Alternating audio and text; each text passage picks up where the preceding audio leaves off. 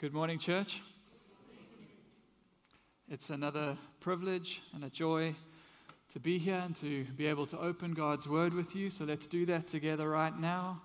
Open to John chapter 20, and I'm going to read verses 11 to 18.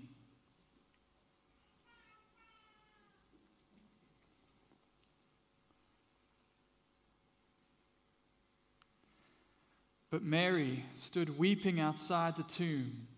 And as she wept, she stooped to look into the tomb.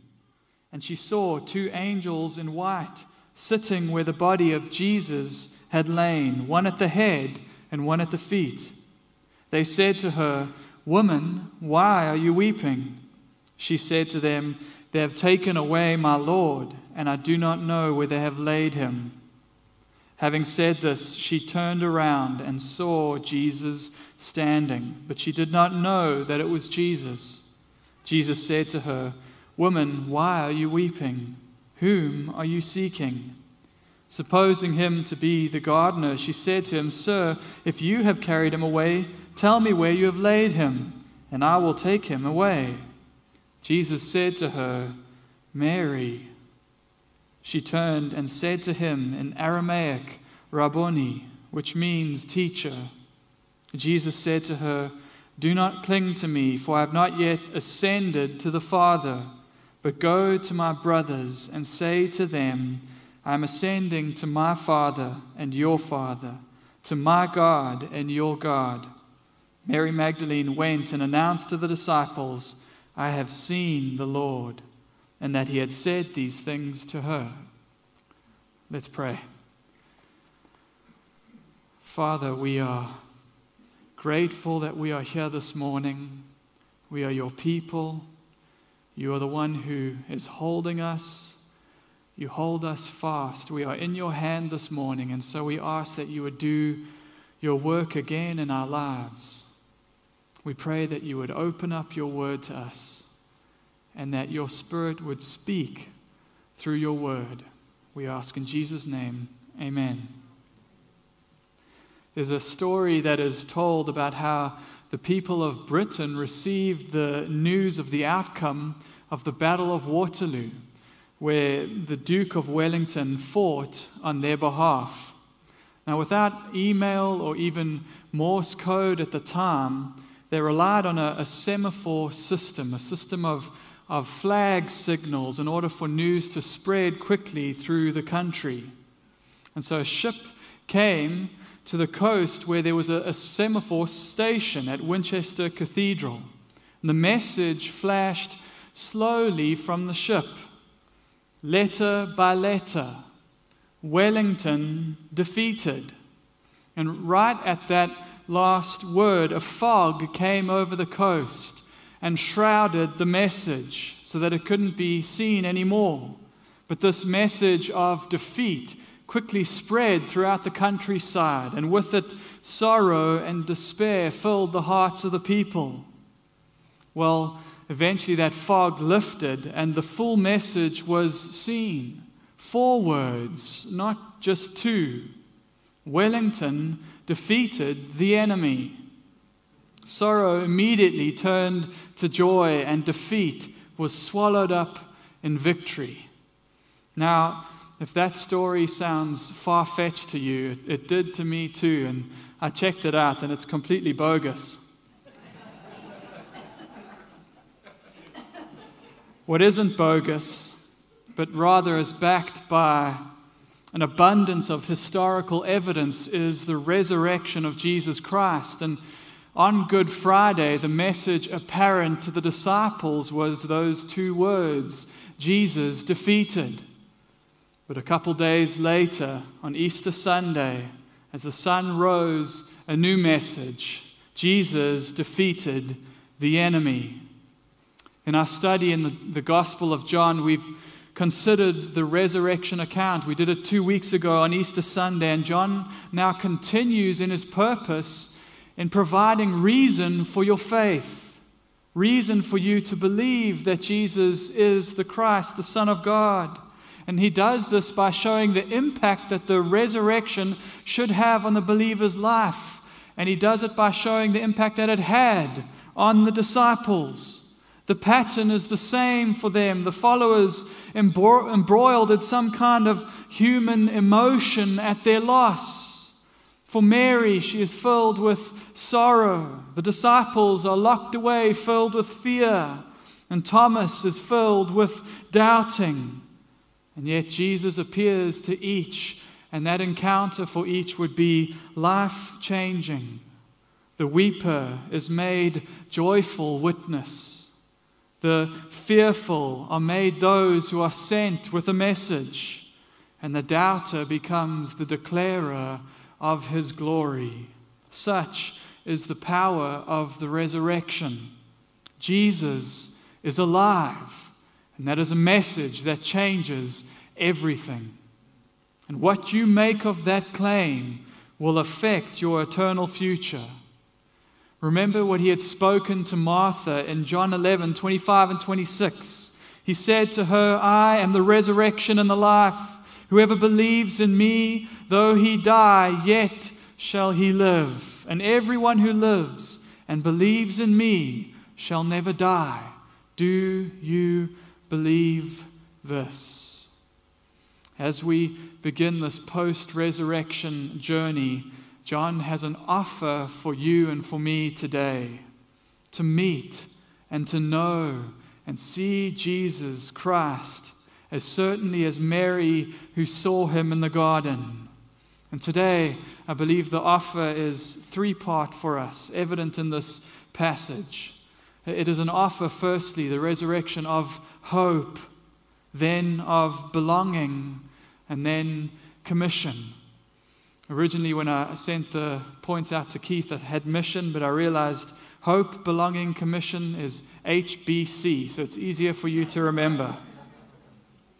Number one, hope. Tradition has it in the early church that Mary Magdalene is the first disciple to see Jesus risen from the grave.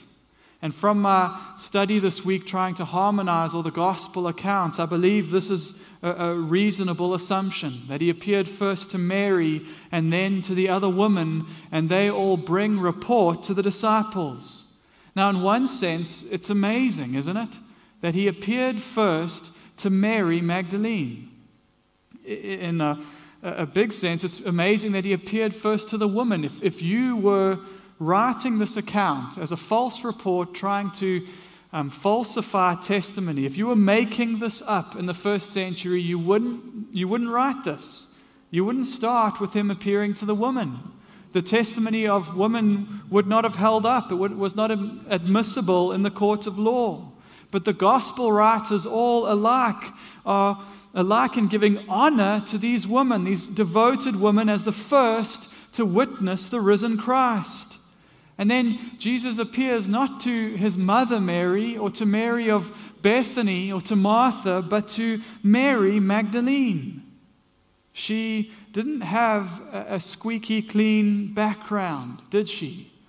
The Gospel of Luke tells us that she had had 7 demons and that she had been freed from that.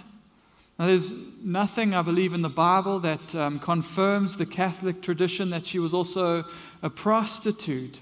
But we can guess at the fact that she was demonized in this way, that her past was, at the very least, spiritually troubled.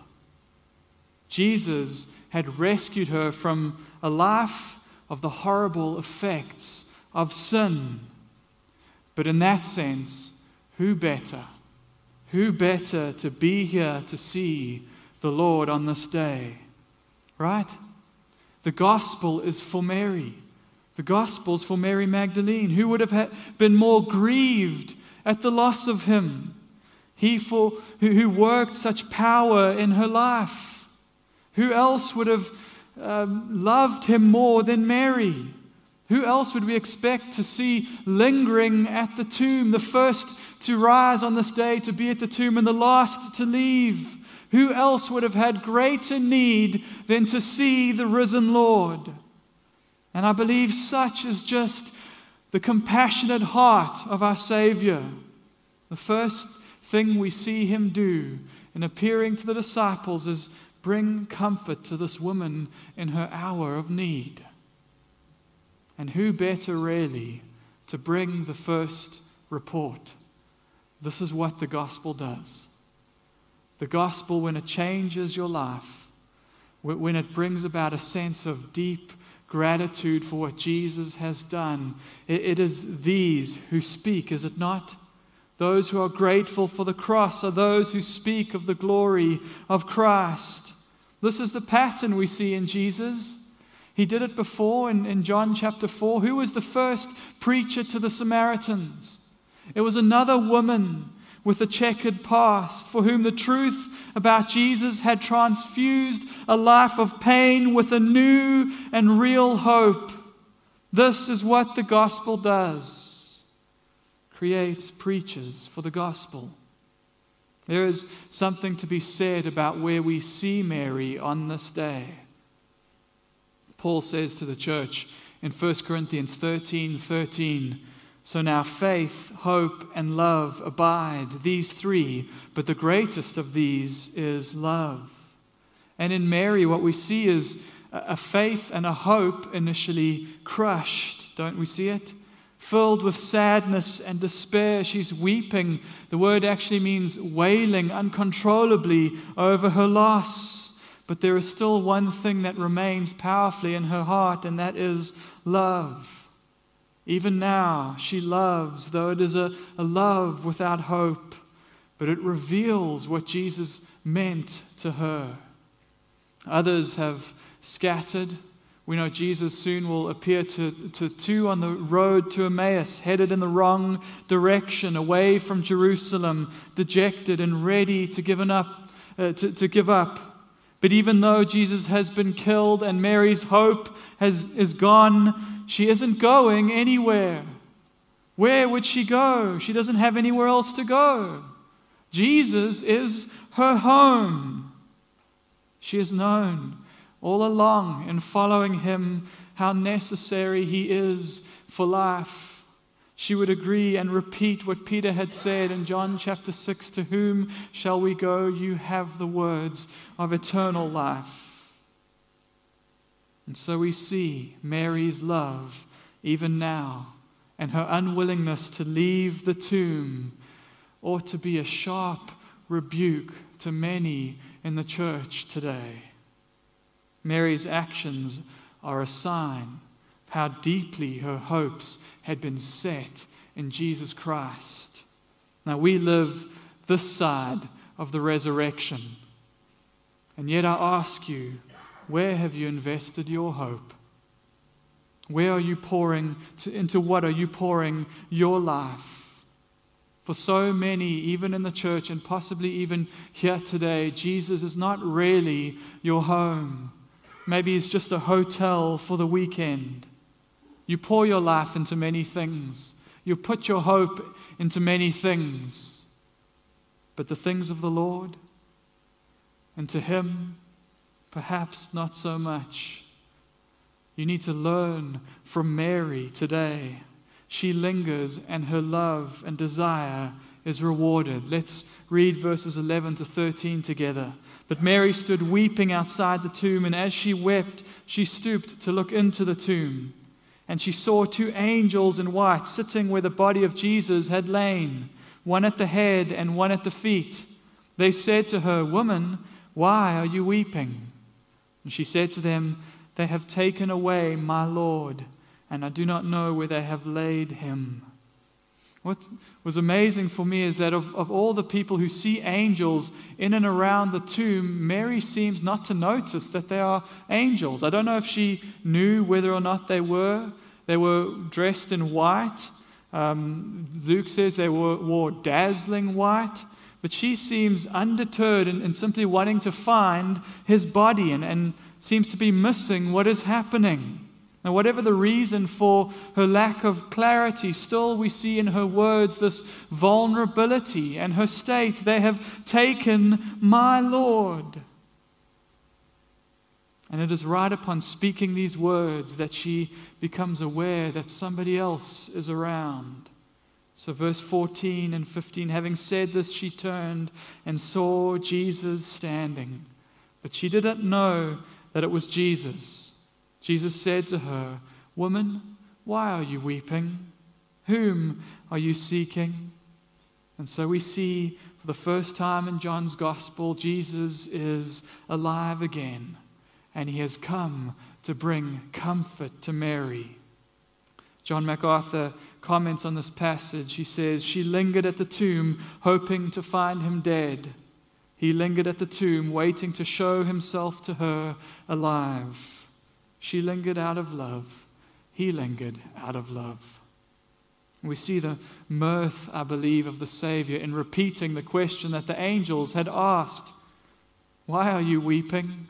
Whom are you seeking? In all four Gospels, we see this reference to the seeking of the woman and this kind of a response. What are you hoping to find in the empty tomb? Now, this question is a compassionate reproof. It's a gentle rebuke. Mary's mistaken assumption that they have taken away his body must give way now to the truth. She is like Hagar in the desert, weeping, though there is a well of water nearby, if her eyes could be opened to see it. Open your eyes, Mary, see who it is who stands before you, and let your love be accompanied again by hope and faith. And what about you today? Are they all yours? Faith, hope, and love. Do you love the dying Savior?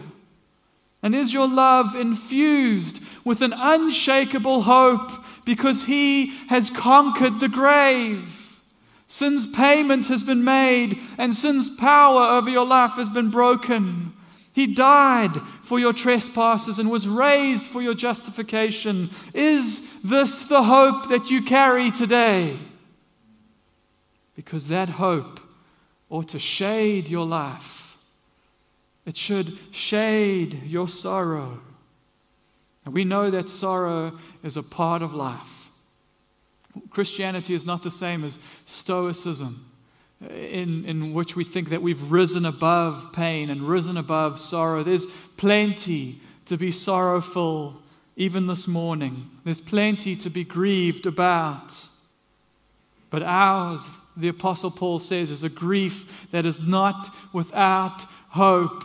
Our grief is tinged with joy because we know, even now, as the ones from time to time who weep, that our tears will all be wiped away. Is this your hope today? And I say this because I know my heart. I know my own heart that I'm so slow to be shaped by resurrection truth. I'm timid when I ought to be bold. I'm depressed when I ought to be joyful. And I'm certainly anxious when I ought to have peace. And I ought to be steadfast in my knowledge. Jesus is alive. He loves me. He's coming back for me. And my labor is not in vain in the Lord. Maybe for you today, it's not that you struggle to believe that the tomb is empty. Maybe it's not belief in the resurrection that is your problem. Maybe it's believing that that hope of the resurrection actually applies to your life. That He really loves you. You say, I don't know where I would have been on that day, but I don't think I would have been with Mary lingering at the tomb. And that's no different for me. If any of the disciples represents me in these post-resurrection accounts, it's not Mary, it would be Thomas. That is where my heart goes. Skepticism and doubt. But we come back to the truth today, the truth that we know that His love for us is not a measured response to the strength or the fortitude of our hearts, but is secured by His sacrifice on our behalf. He cried, "It is finished." That sacrifice is unrepeatable. And just by the way, I want to be very careful in mentioning this. I don't want to say this is what John wants us to see, but he was very particular in what he presents in the tomb and what Mary saw. 2 angels, one at the head and one at the foot. Scholars say this reminds us of something that we see in the Old Testament. When in Exodus 25, God gives instructions for the Ark of the Covenant to be built, the Ark that would sit in the Holy of Holies, where Israel would meet with God. Do you remember what was on top of that Ark? On top was a slab, the mercy seat. And crafted on that mercy seat were two angels, two cherubim facing one another. It was here that Yahweh would meet with the people. The high priest would come into the holy place with the blood of the sacrifice, and that blood would be sprinkled on the mercy seat, thus making atonement for sin. Well, Jesus, through his death and his resurrection, similar to the symbolism of the veil being torn in two, Mary walks into the tomb, certainly no high priest, and yet mercy and presence are hers, and they are ours this morning. Is this your hope? His mercy, his presence, a hope of the resurrection. Charles Spurgeon tells a story of a woman who came to him for help during his first pastorate, and she came to him with anguish of soul. She felt no hope, no assurance of her salvation, and she said, I just feel all the time as if I'm a hypocrite. So Spurgeon, tongue-in-cheek, knowing well the woman, said to her, well, perhaps you ought to stop coming to church. We don't want any hypocrites here. Why do you come at all? And she replied, I cannot stay away. I love the Lord's people. I love the house of the Lord. I love to worship God. To which he replied, well, you're a very peculiar type of hypocrite and unconverted woman you are. Right? She possessed this desire for belonging. She wanted body and soul to belong to Christ, to belong to his church, even though at times she wrestled and struggled with assurance. The hope of the resurrection calls us not to rely on our own strength, but to trust in his finished work to redeem us. Is this your hope today? Secondly, in this passage, I believe on offer for us is belonging. Belonging. Mary sees Jesus, but she doesn't recognize him at first. In verse 15, she thinks he's the gardener. Perhaps he's seen something, or perhaps he's taken the body away himself. So she says, Sir, if you have carried him away, tell me where you have laid him, and I will take him away. Now, some have said maybe she didn't know it was Jesus because she had been crying so much and couldn't see clearly. I'm pretty sure there's more to it than that. It was not uncommon in the post-resurrection accounts for disciples not immediately to recognize that it was Jesus. We know that the two on the way to Emmaus walked with him. He spoke to them and taught them from the Old Testament. He sat down with them and ate with them, and only afterwards did they finally realize that it was him. Luke 24:16 says that they were kept from seeing him.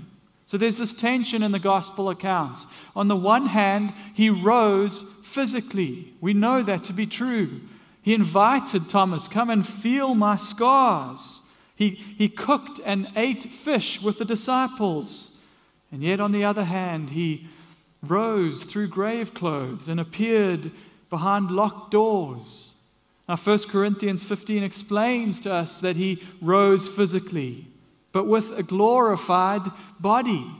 So I believe perhaps that has something to do with it.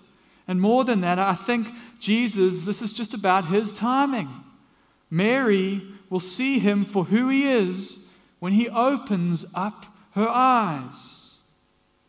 And the way that he does it is one of the most tender and beautiful moments in John's gospel for me. He opens her eyes with one word. In verse 16, Jesus said to her, Mary, Mary. And she turned and said to him in Aramaic, Rabboni, which means teacher, her familiar term for him. See, having asked her question, Have you taken him somewhere? It seems that she's already turned back to the tomb. She's already turned away, and Jesus calls out to her, Mary, and light floods her heart. All she needed was to hear her name. Her heart knew the sound of her name on his lips, and with her name on his lips flooded into her heart a familiar warmth, the warmth of home. David Strain comments, he says, when he called her name, her eyes were opened. She was facing the wrong way, looking for the living among the dead in a dusty old tomb where Jesus was not. But at his call, she turns to him, and grief is replaced with gladness and sorrow with celebration. And so just as in John chapter 10, verses 3 and 4, so here we see an illustration of that truth. The good shepherd calls his own sheep by name, and they follow him because they know his voice. As with Mary, so with all of us, all who have heard their names spoken on his lips. Tender, but direct, compassionate, full with warmth, familiar. All those who recognize his voice. John Calvin in his commentary says, thus in Mary we have a lively image of our own calling. For the only way in which we are admitted to the true knowledge of Christ is when he first knows us and then familiarly invites us to himself, not by that ordinary voice which sounds indiscriminately in the ears of all, but by that voice with which he especially calls the sheep which the Father hath given to him. It is the personal call heard by those who gladly and wholeheartedly are claimed as his own, as belonging to him. The tone of his voice reveals his heart, that we are loved, a loved and cherished possession. Isaiah 43, verse 1 to 2, God says to Israel, fear not, for I have redeemed you. I have called you by name. You are mine. When you pass through the waters, I will be with you. And through the rivers, they shall not overwhelm you. Now, it is a joy for me to serve this church. And as I get to know more of you more and more, your names take on new and familiar meaning in my heart. This week I had the privilege of sharing in the life of a family. I did a memorial service, and in preparation for that memorial, on my heart strongly were the children who I knew were going to be there. And so I prayed for them by name, that the memorial would have meaning for them, that it would accomplish something in their lives. And I felt this week a little bit closer to another family. Now, I love you all, but your names don't elicit the same visceral and emotional response in my heart as these names: Noah, Judah, Alyssa. Those names are different. The names of my own children. Those are the names that dominate my prayer life. So often that bring me to my knees, where I cry out to the Lord as those given to my care, those for whom I am responsible, saying, God, help me, give me strength, save my children. Those are the names I would die for and fight for. And the prophet Isaiah says to you and to me, you are his. That's how the Father knows your name. That's how he knows your name. And he speaks Mary's name, and she responds in kind.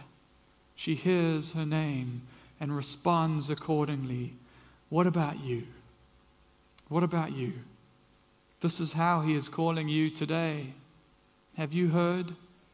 Have you heard his voice?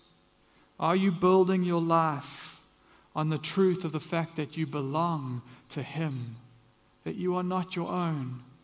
You belong to Jesus Christ. Something interesting takes place in this passage. She apparently doesn't keep her distance from the Lord. I believe she's fallen at his feet and she's clinging to him, as we see the other woman do in Matthew's account. Clinging and holding on. He says in verse 17, do not cling to me, for I have not yet ascended to to the Father. Mary has broken social distancing protocol, so Jesus rebukes her. No, but why does he say this? Why does he say these words? Do not cling to me. This is a hotly debated verse, but I think the primary answer is quite simple, and that John gives us context for how we are to understand this. On the first simple level, what we see here is Mary, who has once lost her Lord and now has him back again and doesn't ever want to lose him again. So she holds on for dear life, and Jesus is saying, you're not going to lose me, Mary. I'm not ascending now. Now is the time for joy, and now is the time for you to go and proclaim to others. But on a deeper level, we see that he talks about his ascension. He will ascend. And when he does that, it's true that she will not be able to cling to him physically. But the truth remains that she will never lose him again. The ascension will mean greater distance physically speaking, but it won't actually mean greater distance from her Lord. Rather, what it comes with is a transformed relationship, a relationship with him through the Holy Spirit that Jesus had promised to his disciples is actually better for them for this day and age. Remember what he had promised to them in chapters 14 to 16. I go to prepare a place, and I will come again to take you to myself. But, he says, I will not leave you as orphans. I will make my home with you. And so he invites us. He says, abide in me and I in you. And actually says, it is to your advantage that I go, for I will send the helper to you. And this is the work of the Holy Spirit even today, where he makes the home of God the Father and God the Son in the life of the believer. He indwells us today. And Jesus' promise to us is, for right now, it's actually better that I ascend. Better than me physically being near to you. Right now is the Holy Spirit inside of you, who works salvation, a new nature, new affections, and strength, and hope, and peace, and joy in our lives. There is an emphasis in John's Gospel on the magnitude of what we have in the gift of the Holy Spirit that must today cause us to question why so often we are indifferent to it, indifferent to this gift. Paul says we have Christ in us, the hope of glory. And that truth ought to allay our fears and transform our sorrows and spur us into mission. And so he sends Mary with this message in verse 17. Go to my brothers and say to them, I am ascending to my Father and your Father, to my God and your God. Now, you remember in chapter 15, verse 15, what Jesus had said to the disciples in the upper room. Precious words he spoke to them. He said, no longer do I call you servants, but I have called you friends. Those were precious words, but what will he call them now? Do friends, when trouble comes, desert him and disown him and flee? Because that's what they did. That's what Peter did. And yet he sends Mary and says, go to my brothers. My brothers. On December 9th, 1710, a Scottish Presbyterian minister named Thomas Boston was pacing his study, facing what was fairly common for him, a night of great spiritual doubt about his condition before Christ. And his daughter Jane, whom he had put to sleep and who had woken up, called out to him and for whatever reason had this message for him. She had obviously been taught from this passage recently and had inferred something from it. And so she said to him, Mary Magdalene went to the sepulchre, and then she returned to the sepulchre. And they would not believe that Christ had risen until he met with her, and he said to her, go and speak to my brethren and tell them they are my brethren yet. And he said, her words spoken to him in the air of sweetness took him by the heart. So he wrote, his brethren yet, thought I. And may I think that Christ will own me as one of his brethren yet? It was to me as life from the dead. Christ's words and his message to Mary are given to pull them back from despair and to call them to an even higher relationship. His Father is their Father. His God is their God. Hebrews 2 verse 9, he is not ashamed to call them brothers. And here is the stunning gospel truth that we learn through the resurrection, that through faith in Jesus Christ, God's people gain entry into the very family of God. You are a child of God. How awesome is that? Romans 8 verse 15 to 17, for you did not receive the spirit of slavery to fall back into fear, but you have received the spirit of adoption as sons, by whom we cry, Abba, Father. The Spirit himself bears witness with our spirit that we are children of God, and if children, then heirs, heirs of God and fellow heirs with Christ, provided we suffer with him in order that we may be glorified with him. And so as we close now, being co-heirs of the Father through the resurrection, Christ's joy must be our joy. His greatest purpose to bring the Father glory becomes our highest aim. And so if this passage speaks of our hope and our belonging, it certainly speaks of our commission. Our commission. We are commissioned to go as Mary with this one message in verse 18. Mary Magdalene went and announced to the disciples, I have seen the Lord, and that he had said these things to her. When hope and belonging are yours through the death and resurrection of Jesus Christ, then that certainly must also come with mission. It must be followed by mission. From eyes that are full of tears to eyes that have seen the risen Lord, from hopeless love to this joy-filled declaration, I have seen the Lord. Mary becomes, as one scholar has pointed out, the apostle to the apostles. And so our lives as well are called to reflect this truth. I have seen the Lord. Not physically as Mary had, but certainly in the sense that we have tasted and know that he is good.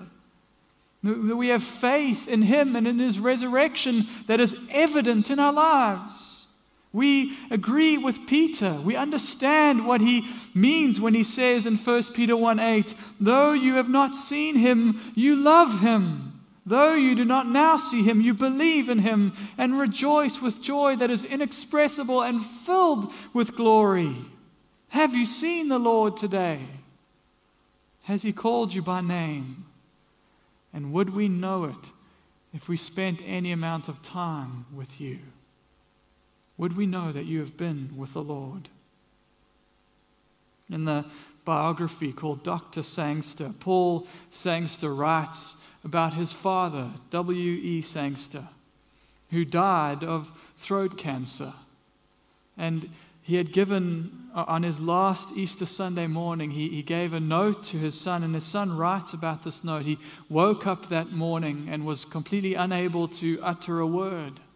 And so he writes to his son, how grievous to wake up on Easter Sunday morning and not be able to shout, Christ is risen.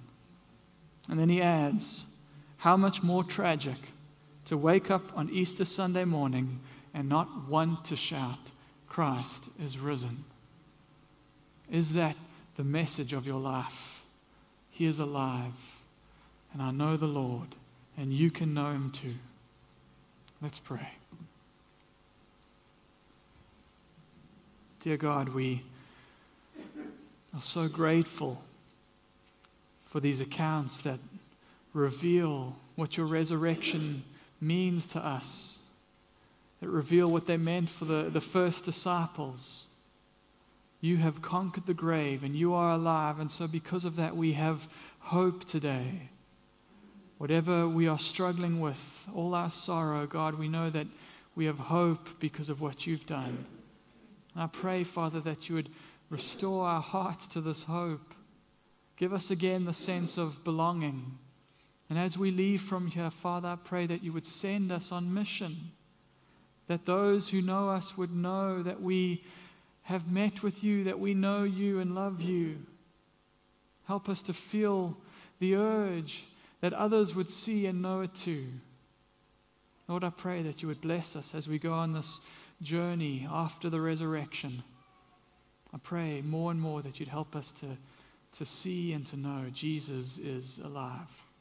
And Father, if there are any in the room today who have not ever really known, have not ever really heard you call them by name, I pray that you would do it even now. I pray that you would call them by name, that they would hear your voice in a way that is familiar, that they would know that they belong to you because of what you have done for them on the cross. We ask this in your holy name. Amen.